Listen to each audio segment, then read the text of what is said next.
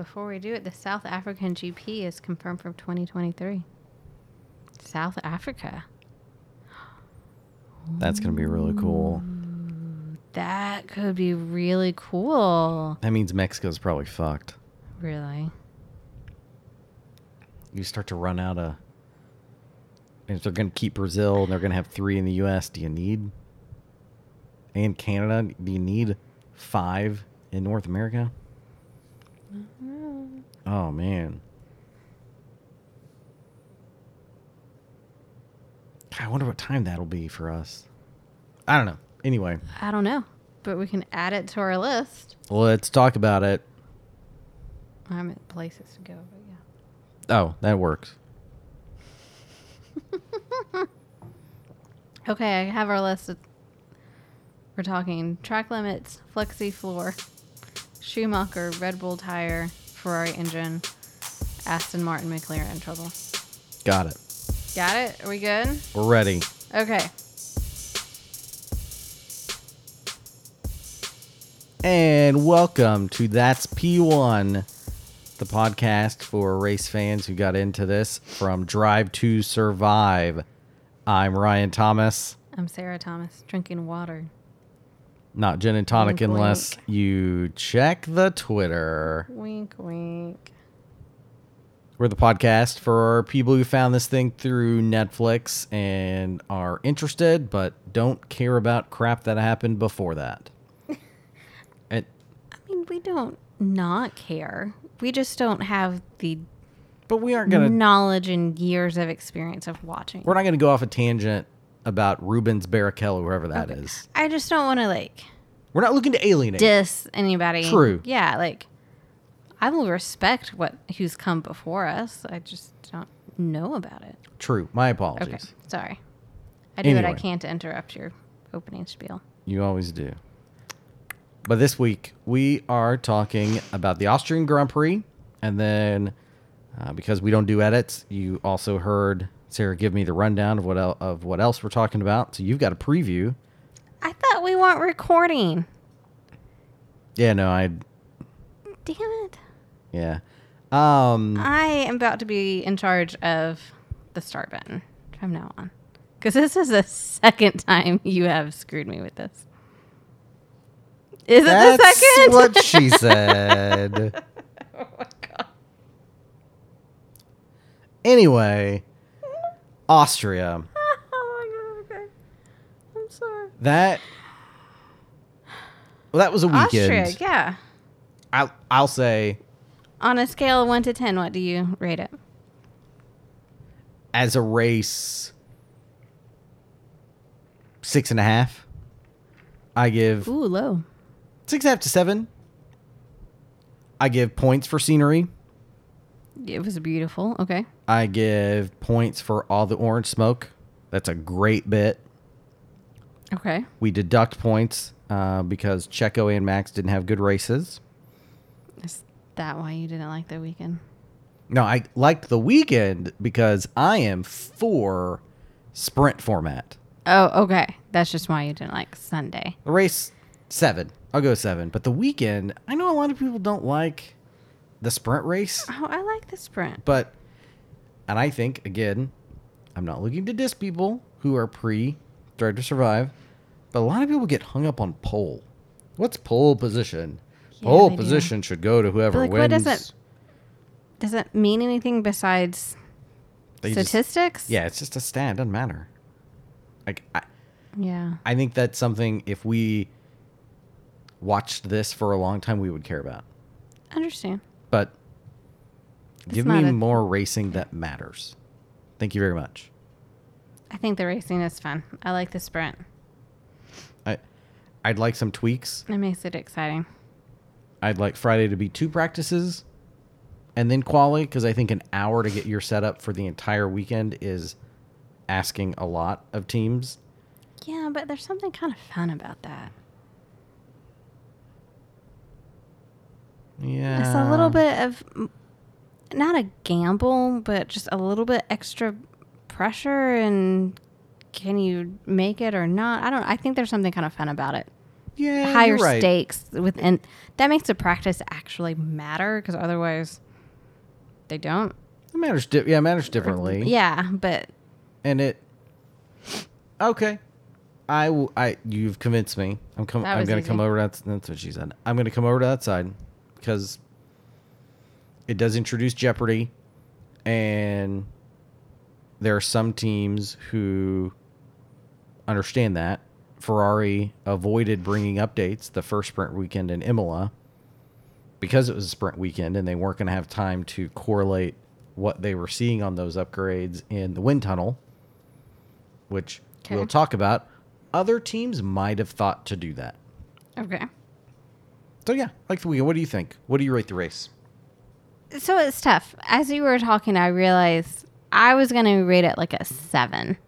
But I wonder how much of it is because you got so grumpy early watching it because of Checo. That highly impacted our watching experience, I think. It's possible I took that a little personally. So I think it's hard for me to... Yeah, we'll talk about that in a minute because I want to just go Great. into a diatribe about that. But Yeah. So I would say 7. I think that's fair. It wasn't a banger. No, but I'm like, things were happening. A lot of stuff. Like, we always say we want lots of overtakes, and that's exactly what was going on. That midfield, people were changing spots so often, I couldn't keep up. Yeah. Which Somebody just that's tweeted fine. us as I was stealthily running the intro that Formula 1.5 was phenomenal. When you were like, it was kind of a boring race or unsatisfying race that. Yeah. And It was like, I thought it was like a salad, but William, was it William Tyler, I think? Yes. Emailed and said, or tweeted. and said, yeah, but Formula 1.5 was madness. And yeah, sure was. Yeah. I mean, like he said, so many track passes, and yeah. How And that's usually what we're Crying we're about. complaining about. Like, it was just a... Don't pass them in the pit lane. Yeah, it's a Pass them on DRS train. track. It's so boring, but... So, yeah, it was just the front of the race wasn't boring. It was just more dependent on pit stops and... Well, and I think it was pretty clear early on this is a Ferrari race. And even no matter, unless Checo's winning, I think it can get boring really fast when it's pretty clear who the winner's going to be. It also seemed like it was going to be Max early on, though. I mean, the sprint race, we were like, Max is going to take this. And then the start of the race, it seemed like it was going to be Max. Well, but at that point, I was already mad because Checo had gone out. Yeah. So those laps when Max was fast don't count for my enjoyment. You see, people? You see what I deal with? By the time I was less pissed, Leclerc was at his DRS and it was over. But that aside. Okay. So what would you like to talk about first? We all know our list, apparently, since... Let's start with Red Bull and Ferrari. Okay. They go hand in hand. Okay. It was a good weekend for Ferrari. They So- needed it. They needed it. First time for Leclerc to get a win in 2 months. And his first win, He needed it. not on pole. Yeah. I think ever. He needed that win. Ferrari desperately needed the points. They didn't need the smoke from Carlos. But And it seems like for Leclerc to have a good race, Sainz has to have a bad one. yeah, they can't have two together. Like, what in the world? But Leclerc was on it. Yeah. And He was having a good race. in the sprint weekend or the sprint race, and you noticed this and called it out when we were watching, he last like 3 laps, maybe 5 laps, closed Max down and wasn't in jeopardy. I mean, it was still a Max win pretty comfortably, but he closed it from maybe 2.5 to 3 seconds to about 1.5. And like, oh, okay. But then I thought Max was cruising, not really pushing. Why mess with it? Bring the car home. But then you noticed the first thing Charles did when he got out of his car was look at his tires, then go over and look at Max's. It's like Inspector Seb. It was very much Inspector Seb. Which he doesn't usually do. No, and I think that's why it came to your mind to call that out. And then he does the interview and is really... Max went to say, like, hey, good job, was doing that kind of thing, and Leclerc had to, like, move from the front, and it was barely like, hey, yeah, man, yeah, and then like, turned back to the car. I gotta go back and look at these tires. Hold on, I'm looking at this grain pattern. Yeah. But then he does that, and then in the interviews, he's very confident.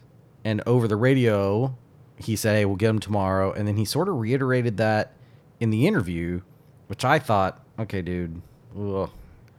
Unless you've got an engine mode we don't know about, which you're not supposed to do anymore. I don't see it. But I believe he looked and saw, oh, okay, we were running to a program because Carlos Sainz said that he was surprised Leclerc ran to a set of times and didn't just go after Max, that we had very little deg. You had a lot of tire deg. Oh, this is going to be fun when we do this on longer stints. And it was. Okay. And he did a really good job of letting Max go out. I think it was a reverse of what Max had done to him a couple times. You go out, try to stay ahead. I'm going to be the tortoise to your hare. He did that at the very beginning of the season, too. But then we saw, it was like Imola to basically now. Max did that to him so often. Yeah. And then he tried once on Max and Max closed the door. The rest of the time, Max just positioned himself so well. And I think he dummied Max because he just wasn't looking like he was going to pass into that turn.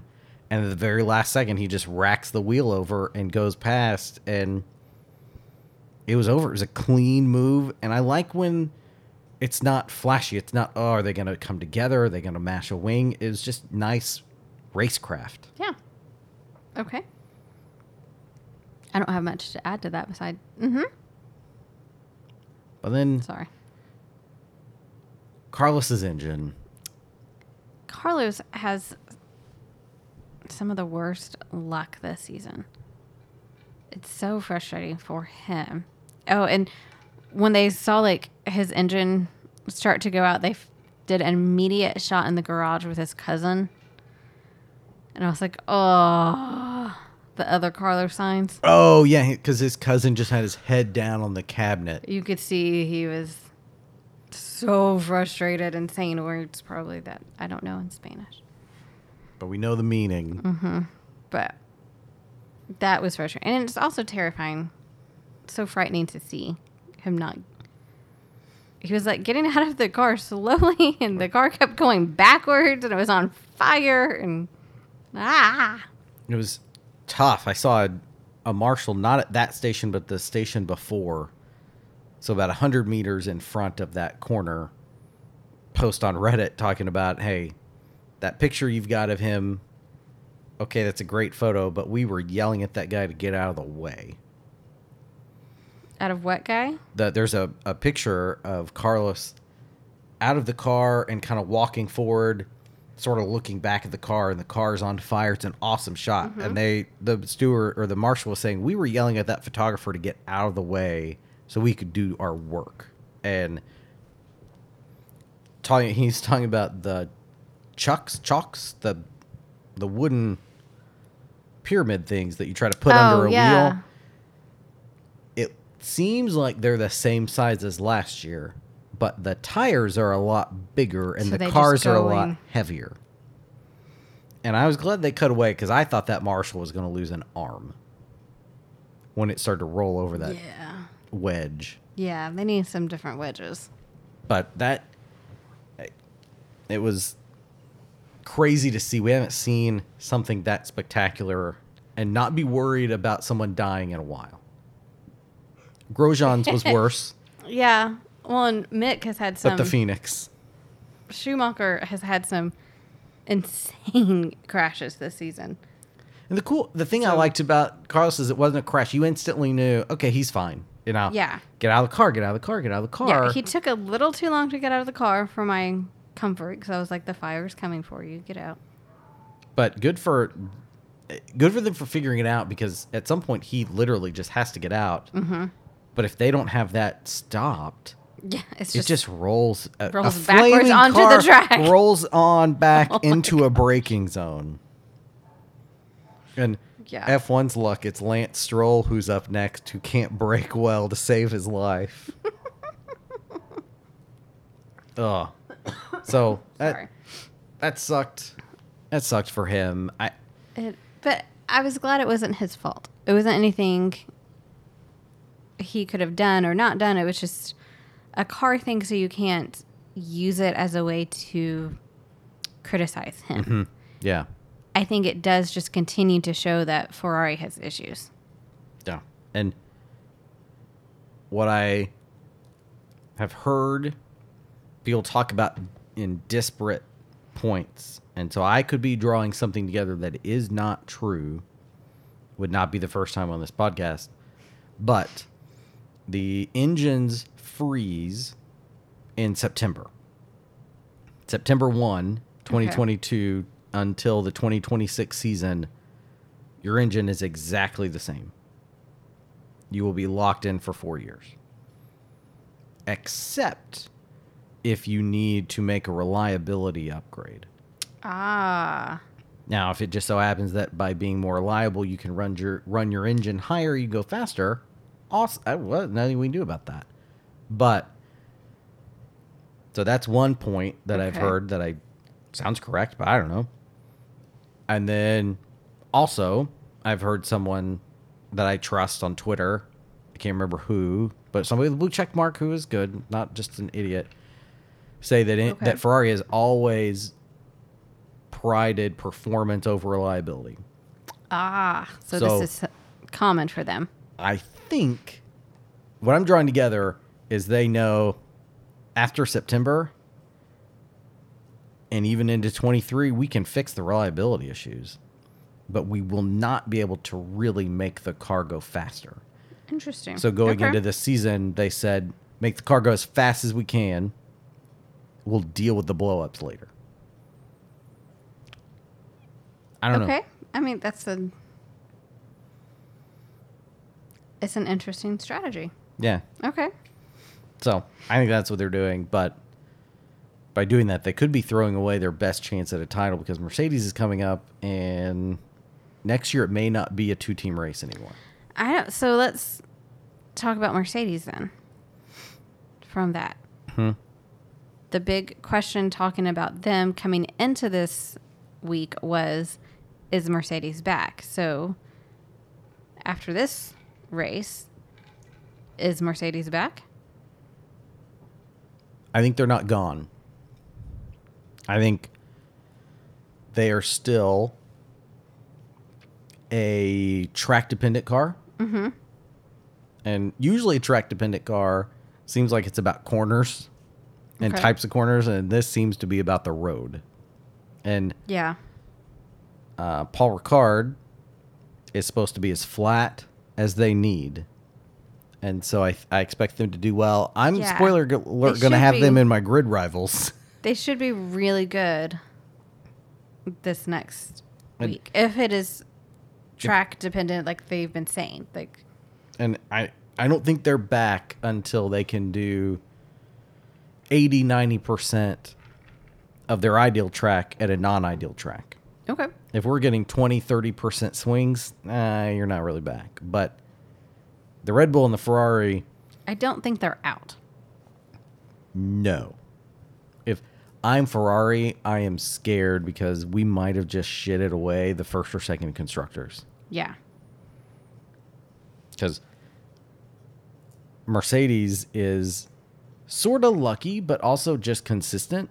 They're that guy in soccer who will never make Sports Center, but also never misses always, within 10 feet.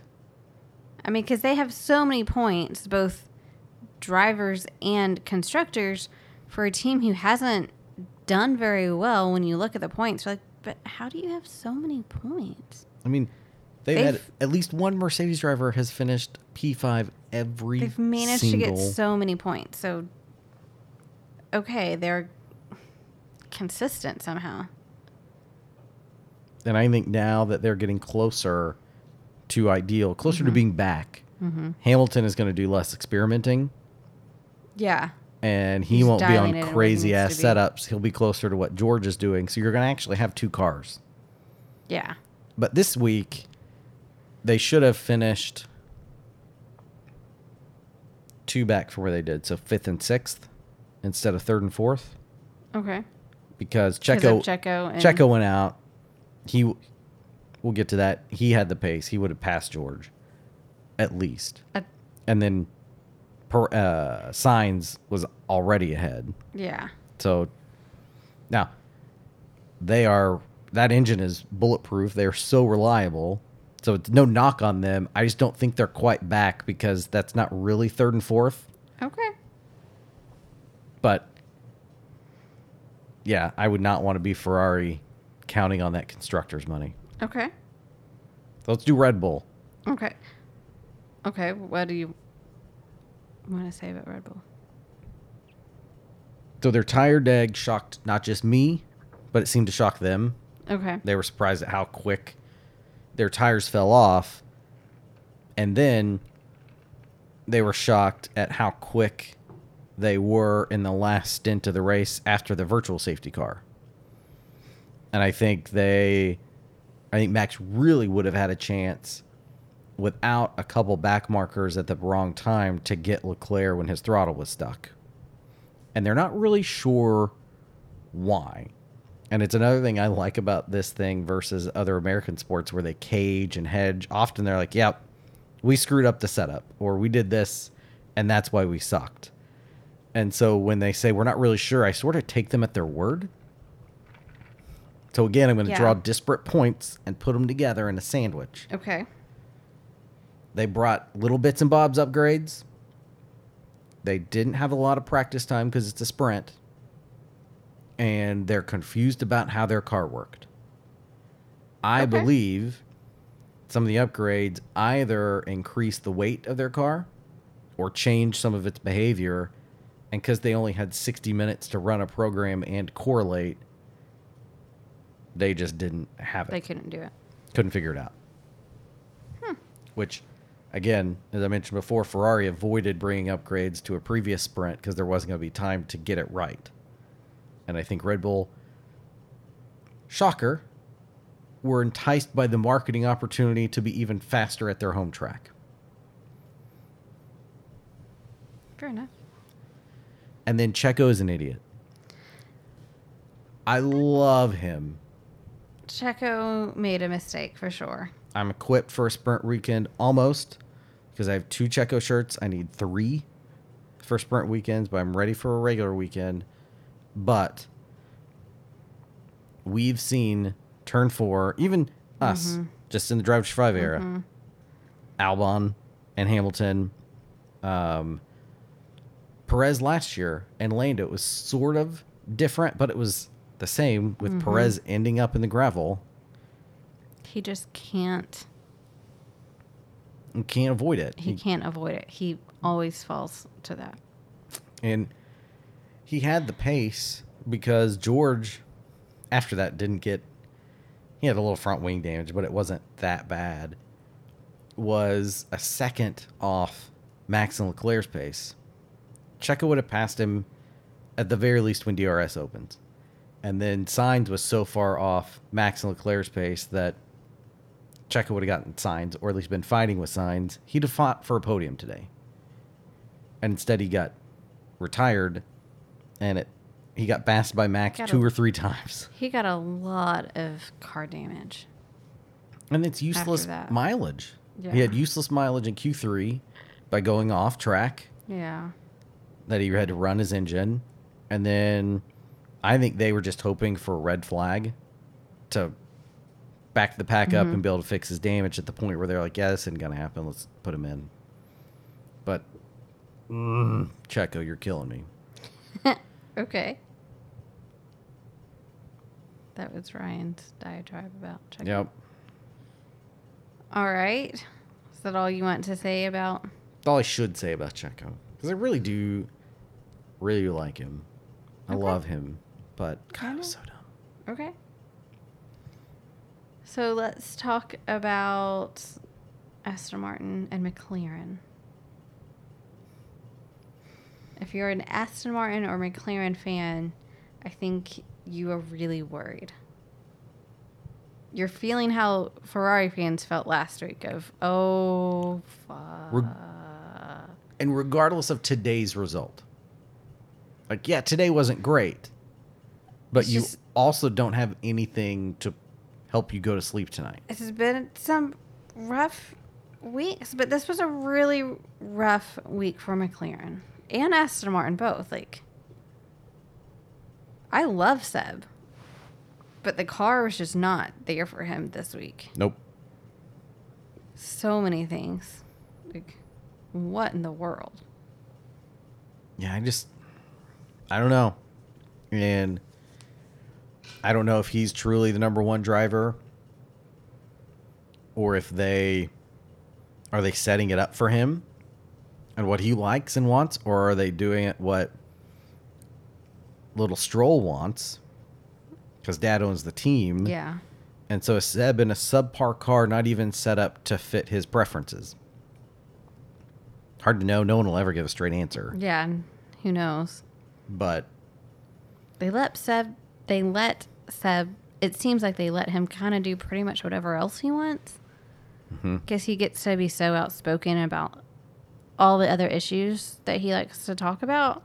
when Ferrari were kind of like, hey, do you really have to try to save the planet? Yeah.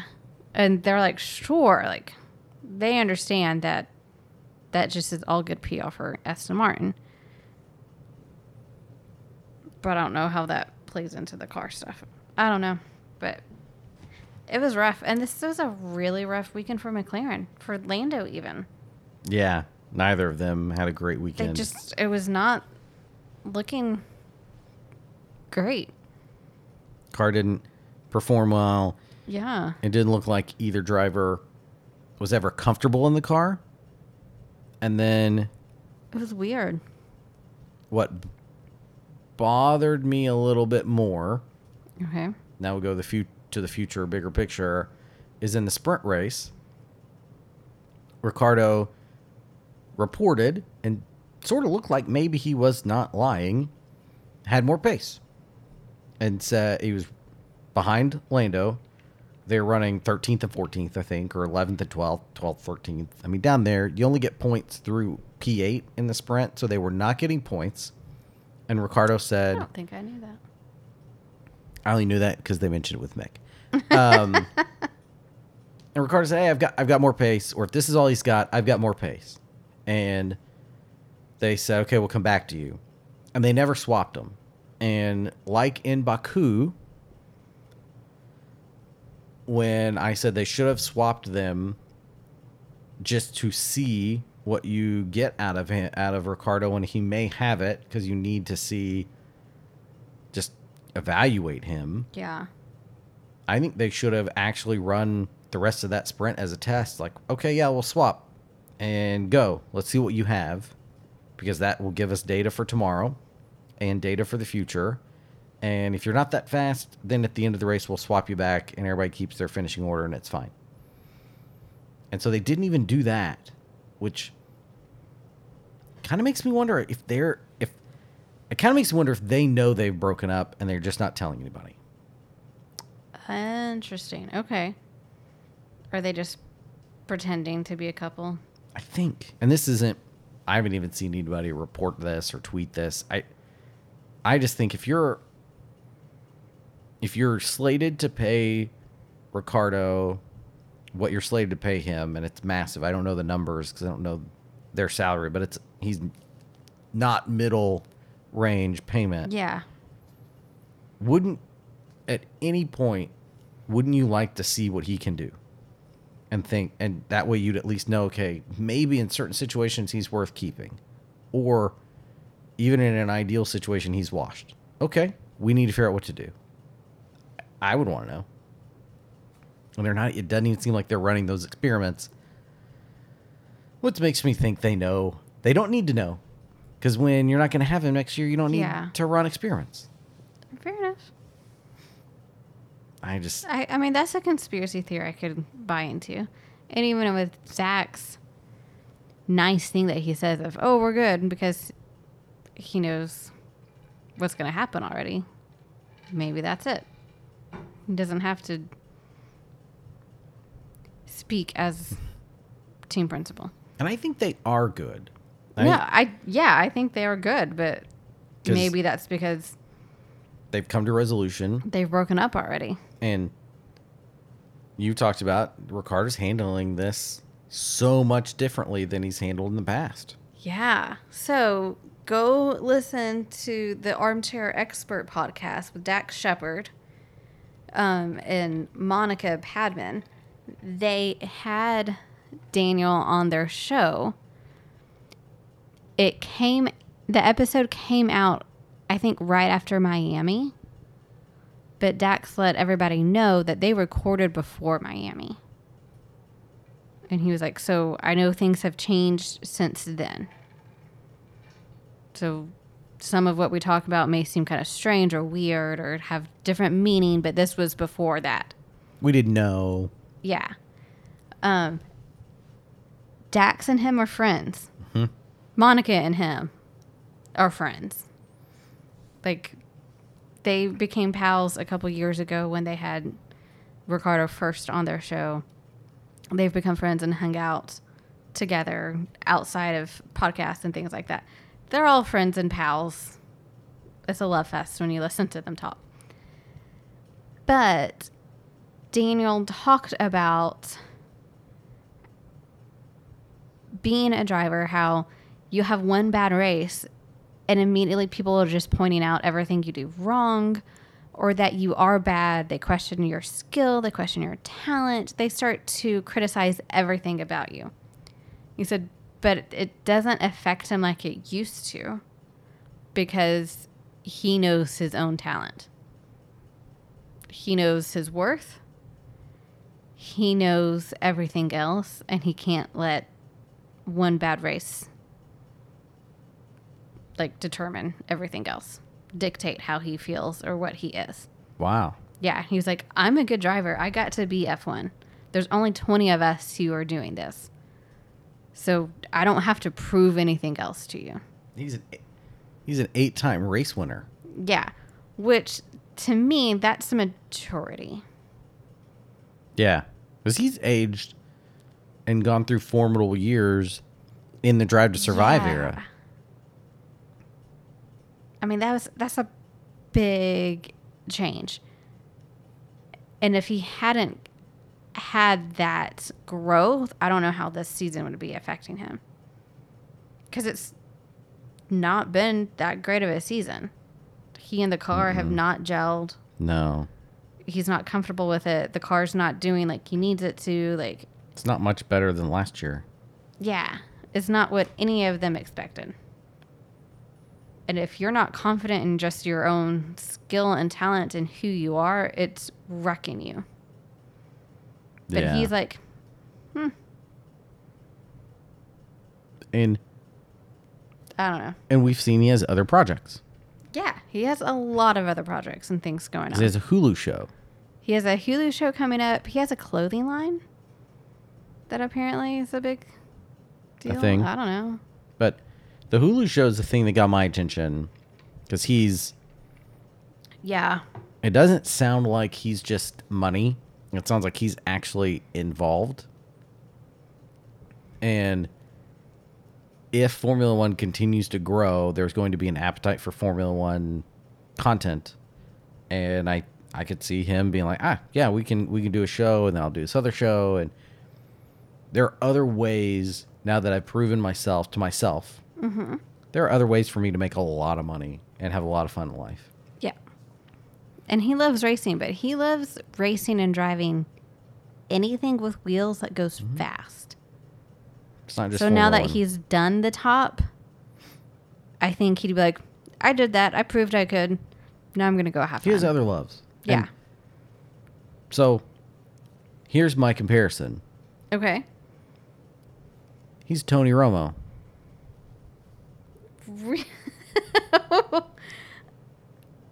Okay, I need some He didn't. explanation on that. I don't. So he isn't as good as maybe his biggest fans would say. Okay. Fell off pretty quick after some early heights. Okay. And has maybe seen, yeah, I can walk away to greener pastures, not in the sport. There are some people who can't walk away. They have to get carted off. Yeah. And there are some people who are just fine to leave. Because Tony could have left the Cowboys and gone to another team. And he was, he's not a top 5 quarterback at that point.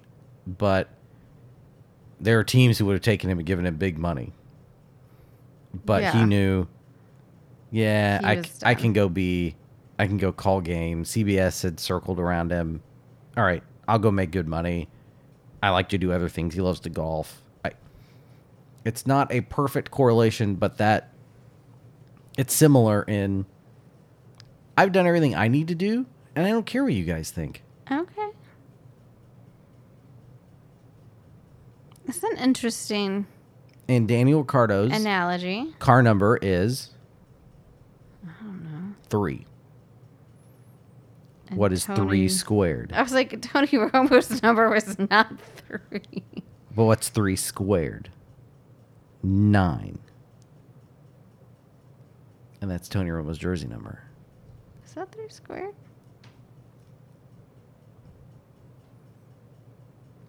Because it's 3 times 3. Yeah. Sorry. It's been a while. Oh, okay.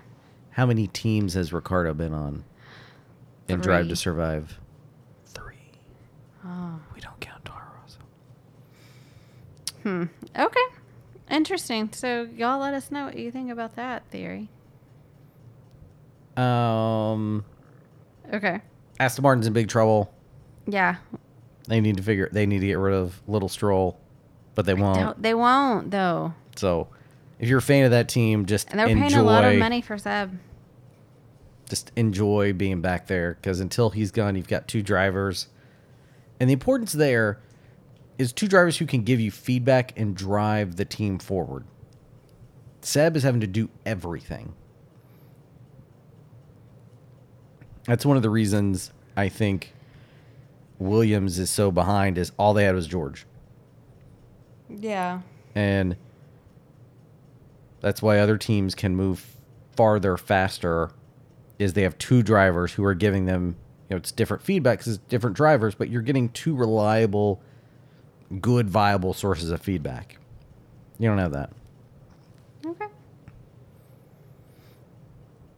Gotcha. Who's next? Schumacher. We got to talk about Mick. Oh, man. This was awesome. Like, I haven't been a Schumacher fanboy. Kind of liked him. For him But, oh.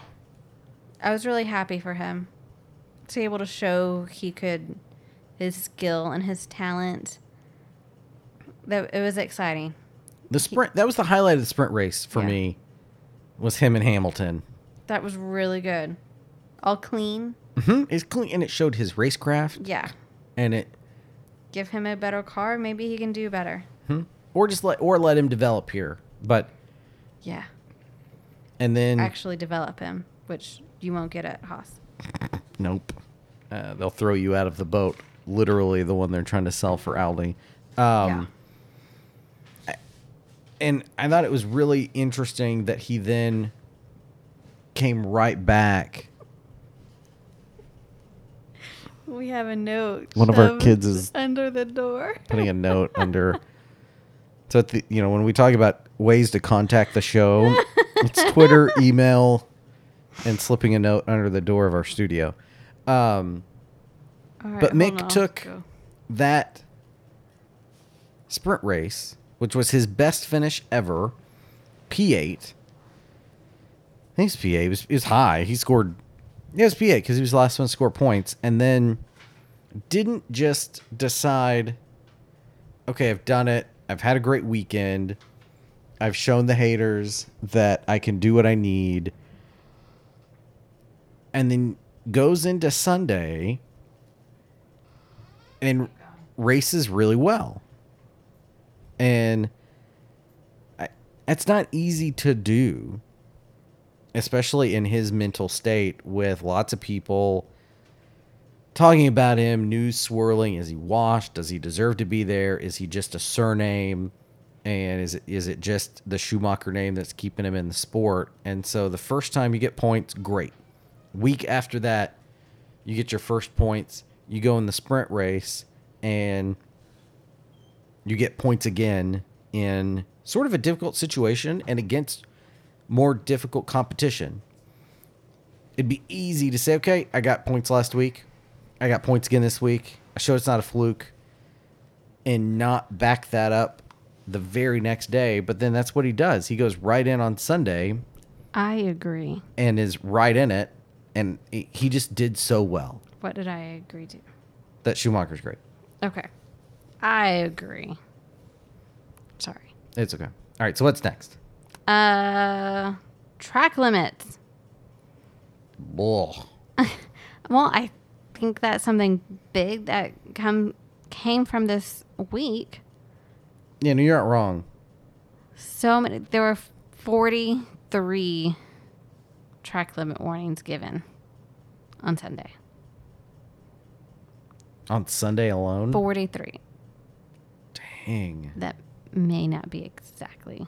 Well, but I don't know. in the 40s. It said this weekend, so maybe it wasn't just Sunday, but Still.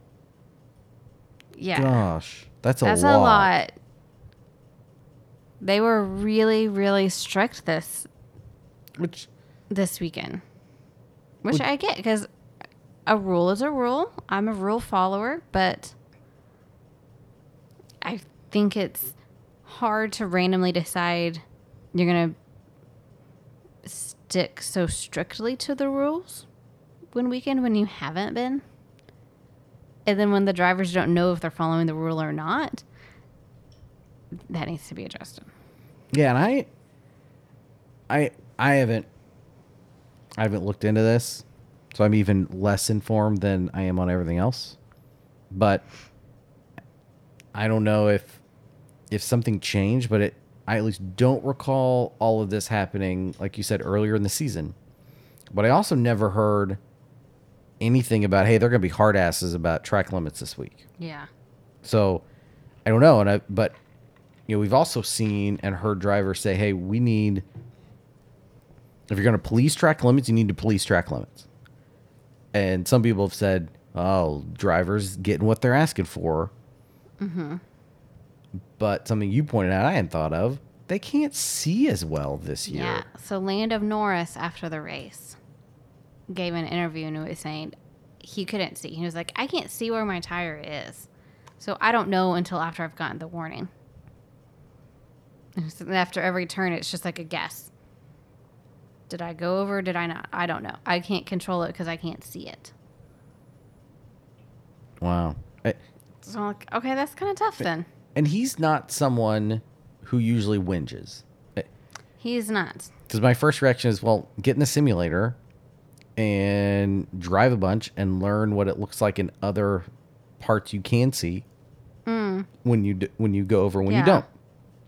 But he does a lot of sim work, both the real sim and on esports, his Quadrant channel. Yeah.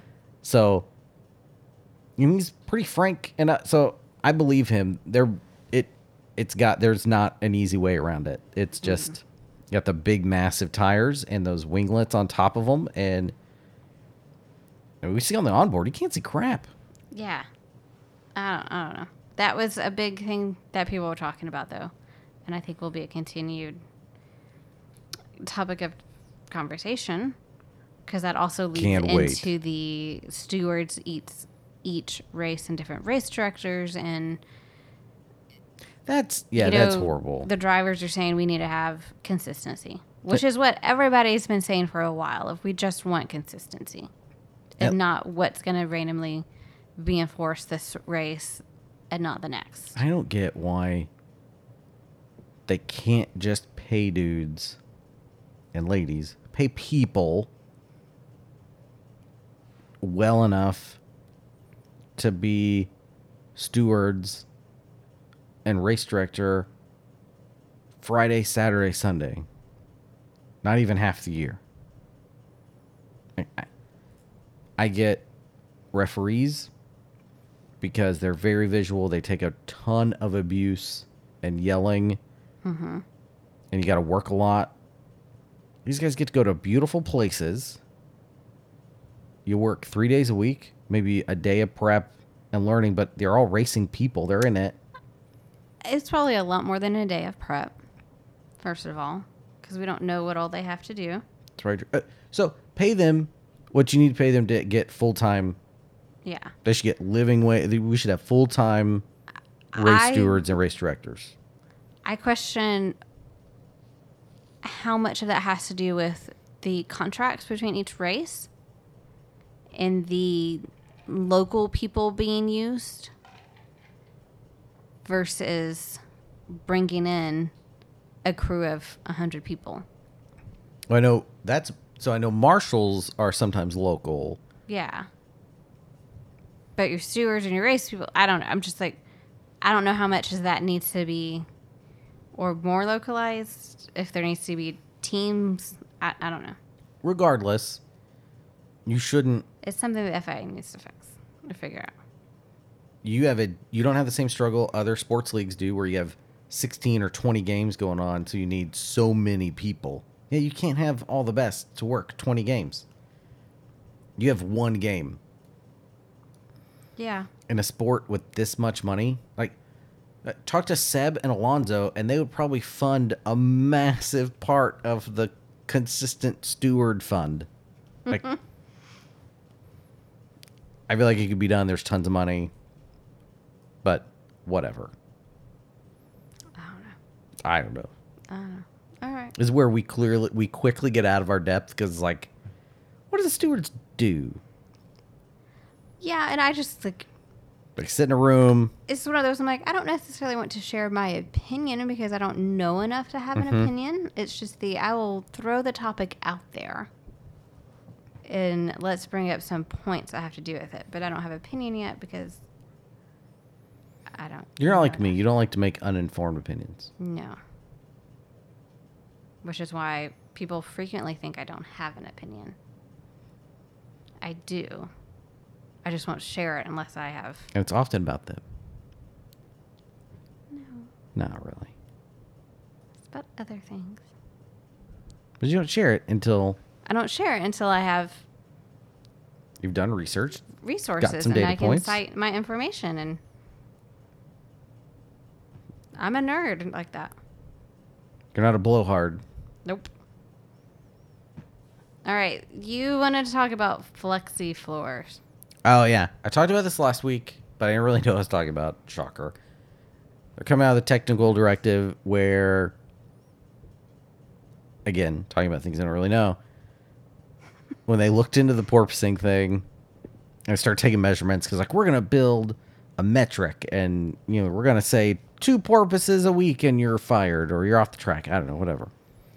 And in looking at all the team setups, they realized, ooh, some teams have different setups than we thought. So they put out a technical directive, which is like a memo. It's not a new rule. It's a memo that said teams can't have different kinds of mounting at different widths or thicknesses. You said mountings along the plank of the bottom of the car. The plank kind of is sort of like a skid plate almost. It runs the length of the car down the bottom of the middle. And there's prescribed thicknesses that it has to be at these mounting points. But and how flex, you know, how much tolerance and movement it can have, but they only list 2 places towards the front of the car where that has to be checked. They never talk about checking it at the back.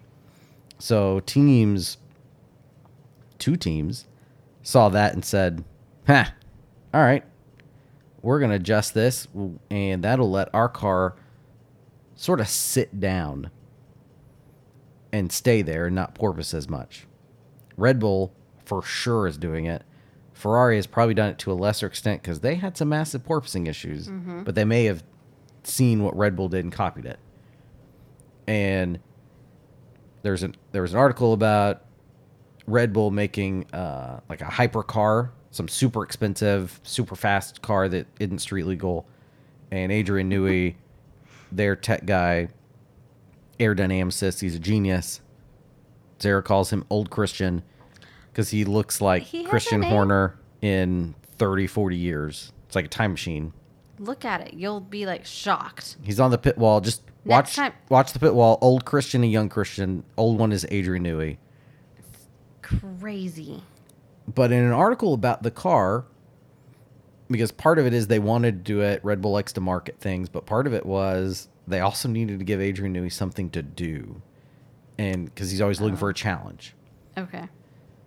And so talking about it in this article where they talk about him making this car, it talks about him looking at the regs of these new cars and thinking, man, there's just nothing to do. I don't know what to do. And then he saw something he could exploit, is all they said. And so that, I believe, is this. He was like, these regs are, man, they're really boxing us in. Oh, here's some genius I can do. So I think it's the floor. So they're coming out with a technical directive that if it becomes a rule after the Belgian Grand Prix, it won't be able to flex as much, which means the cars will just sit differently. And it's at Red Bull and Ferrari, primarily the ones who are going to do it. Other teams have come out and said, yeah, we didn't even think of that until we read the technical directive saying you couldn't do it. That's pretty great. And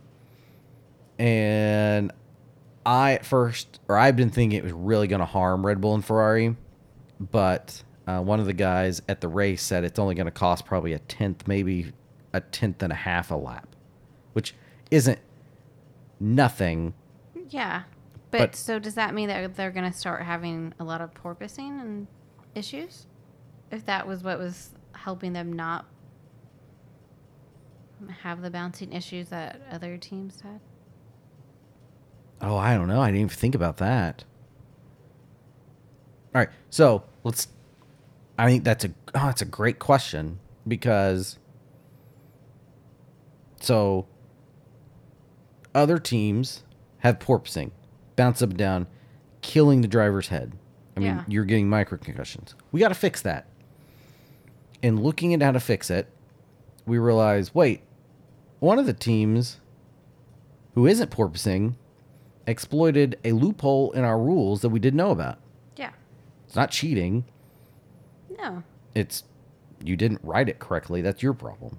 Yeah. So they change it. We're going to change that rule. Not only is it going to make you slower, it's now going to make your driver who wasn't bouncing bounce. Oh, that... Because then they will have just done the exact opposite purpose for what they wanted. Well, and then... If their goal was to make it safer for everybody, they just ruined it for... Which then means you're forcing... people who weren't getting hurt. That team... You're forcing Red Bull to spend time solving a problem they didn't create on their own. Which explains why Christian is so effing mad about it all. Mm-hmm. And I kind of get it. Because on one hand, these guys can't be bouncing. But on the other hand, tell them to raise the ride high. And he was saying, hey, we don't have that problem. We solved it. Yeah, we all used a loophole. Guys, just figure that, we all read the same regs. I'm sorry your guys weren't as lawyerly smart. It sucks. I don't want guys to get micro concussions. But at the same time, I always hate when rules change mid-season. I hated the pit stop rule last year to slow down Red Bull's pit stops, and that's the only reason it came in. That's just dumb. Okay. If you're going to make a big new rule, have it take effect next year. She's done. She's done here about this. Because this isn't the first time hearing about it. Yeah, we don't record every day, but this is not the first day I've talked about this. That's the big thing. Like, I've heard this so many times. It's a rerun. What else is on? I'm done. You're done? Tweet us. Tweet us if you want to hear more FlexiFloor. You just like saying FlexiFloor. I'm just excited I can say FlexiFloor after having a bourbon. I'm like showing off over here. All right, so let's talk about standings. So Max in driver's standing, we have Max at 208. Leclerc passed Perez this week, and he's now at 170 with Perez at 151. So they switched places. So 208 to 170 is Leclerc and Max. Okay. And then Sainz has 133. Russell has 128. There's 5 points between Russell and Sainz. Gosh. Which is insane. And there's only 20 points, give or take, between Leclerc and Perez and Sainz. Man. Less than 40 points between Sainz and Leclerc. This was a hell of a damage limitation weekend. For Red Bull to have a car they don't really recognize. Yeah. And only give away 5 points. Yeah. Like, or 6 points. I think it's 5 points. Like, that's phenomenal. Yeah. And Ferrari really needed the win for their points.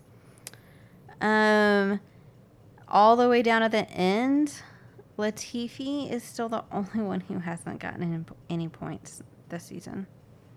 Well, I guarantee which is sad. He will not go pointsless in 2023.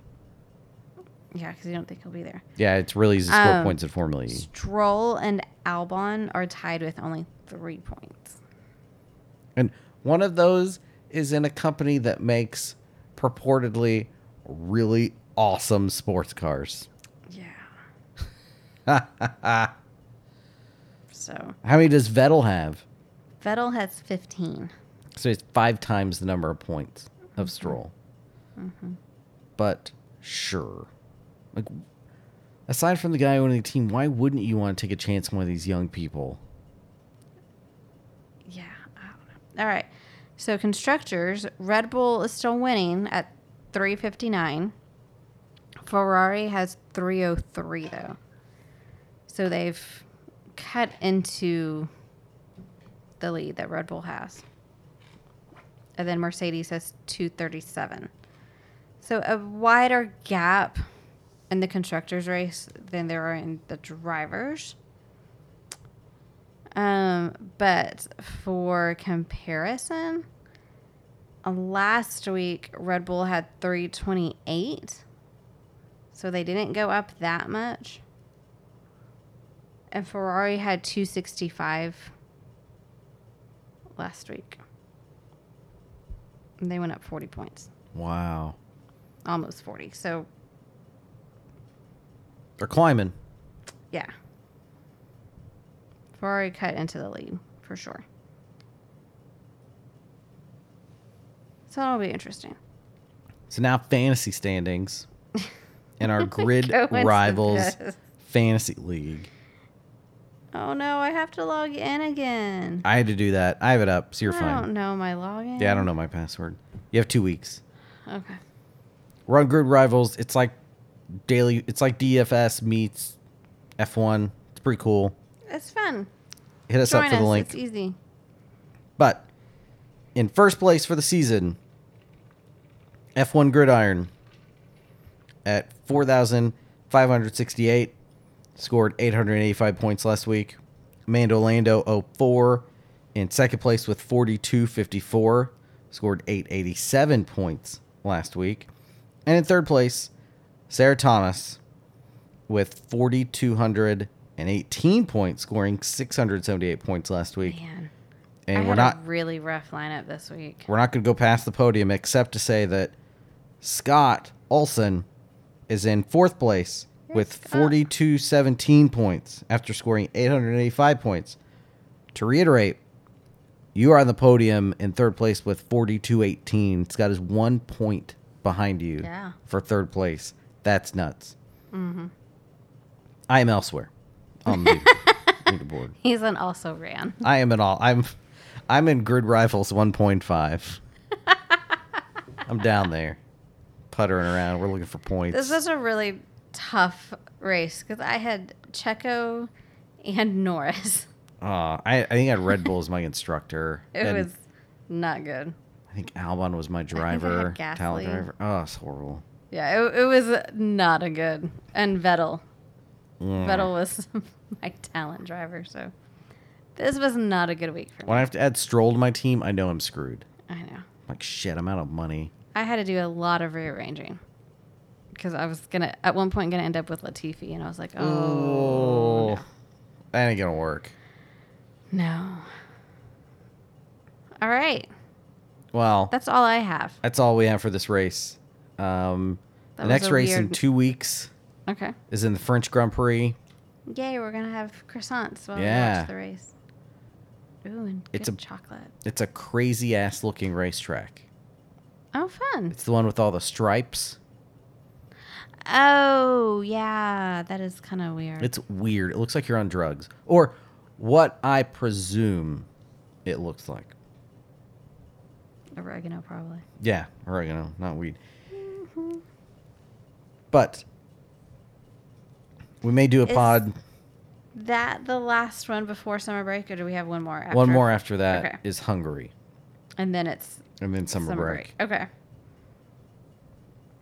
But we may do a pod next week. I don't know. Travel. Shit's busy. But email us. Email the show, that's p1podcast@gmail.com. Hit us up on Twitter at that's p1podcast. See if you can guess which one of us is tweeting. Yeah. We don't sign our tweets, but it's pretty obvious. Or is it? I don't know. It's obvious to us, but I don't know. I see a tweet I didn't write. I know it's you. It may not be that obvious to everybody else. I don't know. If you want to reply with your guesses, we'll tell you if you were right. If we can remember. Yeah. If they were done after 9:30, all bets are off. All right. Is that it? I think so. That's all I have. Let's check your clock. I hit that button that doesn't play the outro anymore. So she's